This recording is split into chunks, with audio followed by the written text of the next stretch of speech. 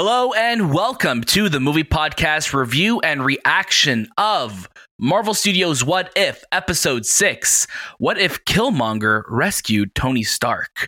My name is Daniel, and joining me today, as always, is Shabazz. Hello, hello, hello. And Anthony. Hi, everyone. So we are taking a small little break from our TIFF coverage. We are still at TIFF. We are still watching movies. We will have our TIFF big review recap coming very, very soon. But of course, we did want to talk about this week's episode of What If. But of course, as always, you could catch a brand new episode of the movie podcast every single Monday and look out throughout the week for review episodes just like this one and all the latest movies and series. If you want to write in and be part of the show, make sure you're following us at the movie podcast on Instagram, Twitter, TikTok, and Letterboxd. And you could also write into the show at hello@themoviepodcast.ca. Don't forget, we're still on the hunt for 200 5-star reviews on Apple Podcasts, so anything you could do would greatly help us out.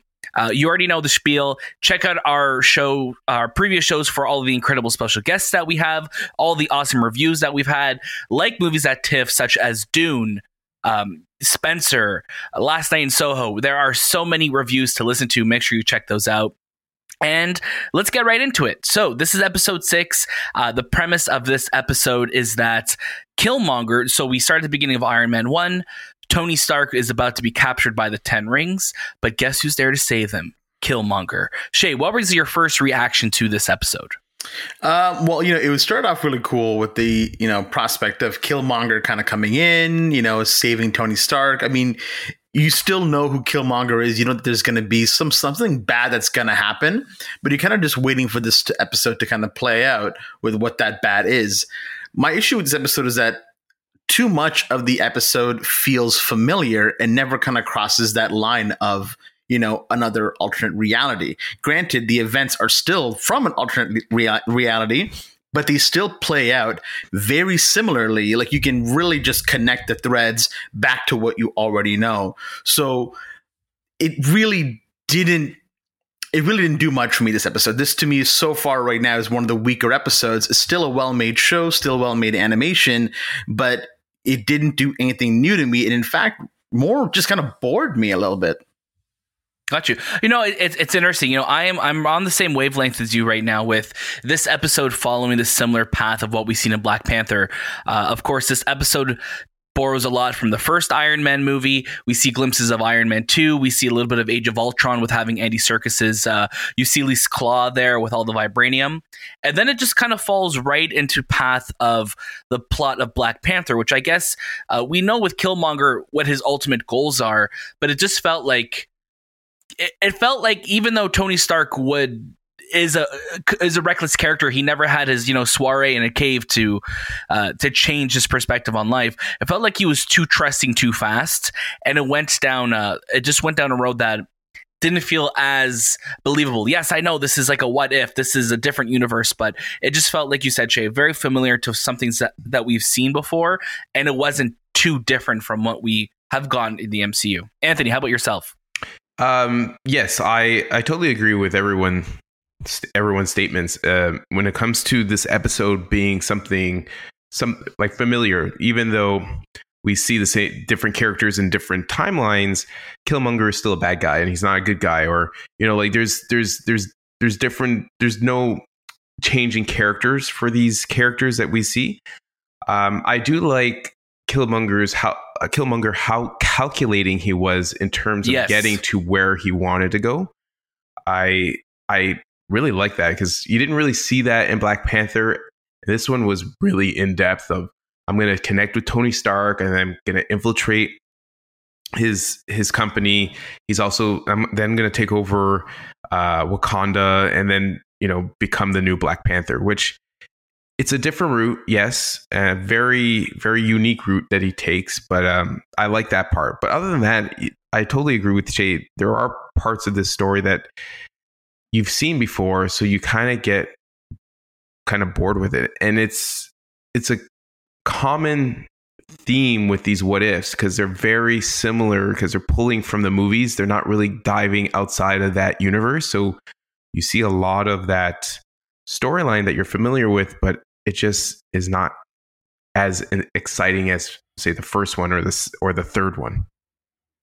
Got you. And I think that's a great point you brought up. I think Killmonger was the strongest point of this episode, and seeing Michael B. Jordan come back, and I just thought it was really funny that, you know, he was like showing off the suit that he was making. He's like, I'm in an anime, and like that was really funny.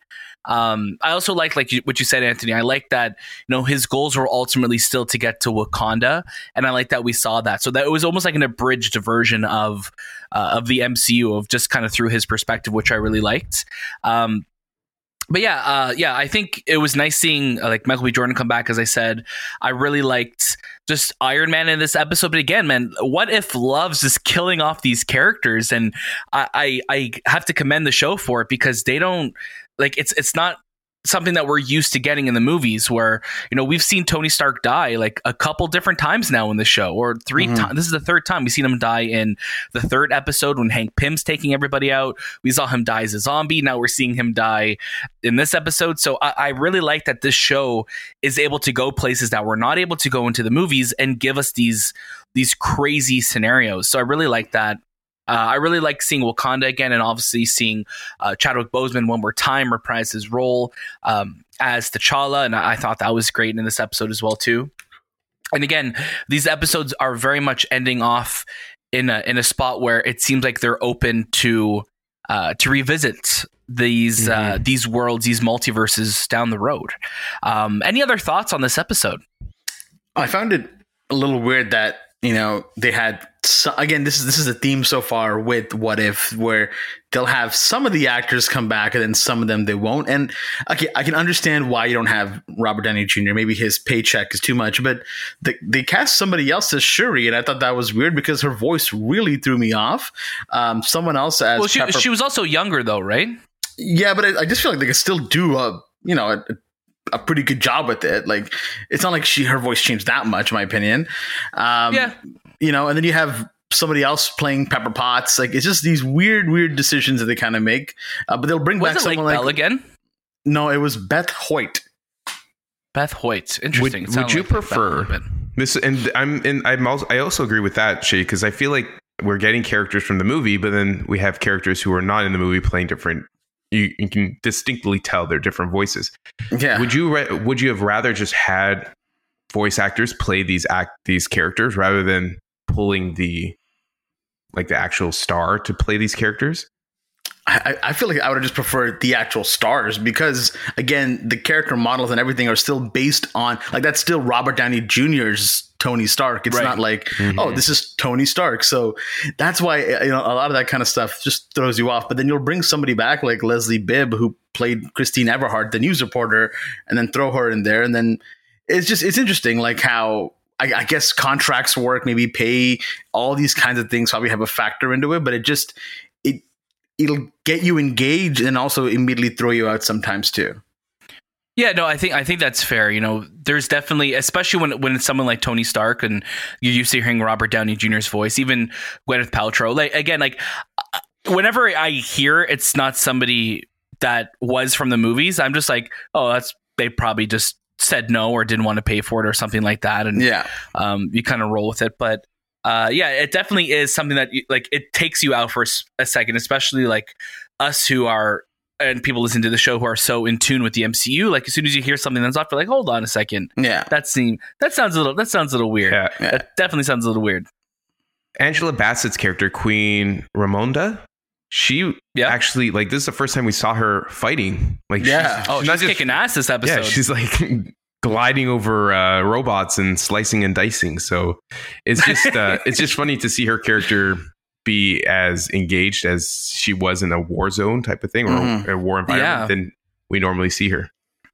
Yeah, because we have to remember too, this is like 10 years, I guess, or 10 or so years before where we saw these characters in Black Panther, right? And Civil War and everything like that. So they're a bit younger, but it's just still cool. Like, and I think that's like the opportunity that the show's affording us, is to see these characters who haven't gotten the spotlight in the movies as much, and to give them some really cool moments. Because definitely she was a big one. Shuri was a big one who started, I guess, setting up, and very young already. Like, I'm like, damn, she's young to be like yelling at people like this, but it was cool. I'm just curious now. Like, we have 3 episodes left of the show. We know from the trailers that it looks like there's going to be some type of team up episode that's going to be happening. I'm still wondering, are these people from the multiverse, or is it just one universe of these people coming together? I don't know. We'll have to wait and see. But of course, we will be back next week with our review and reaction of episode 7. So make sure you tune in for that. Make sure you're tuned into the movie podcast feed as well for all of our TIFF coverage. Don't forget, we will have lots of reviews coming your way. And there are lots of reviews already out there for you to listen to, including some great episodes with some really cool special guests. Don't forget, you can catch a new episode of the movie podcast every single Monday, and watch out for our review episodes on all the latest movies and series. Also, make sure you're following us at The Movie Podcast on Instagram, Twitter, TikTok, and Letterboxd, and send us an email at hello@themoviepodcast.ca. That was This Time with the Movie Podcast, and we'll see you next.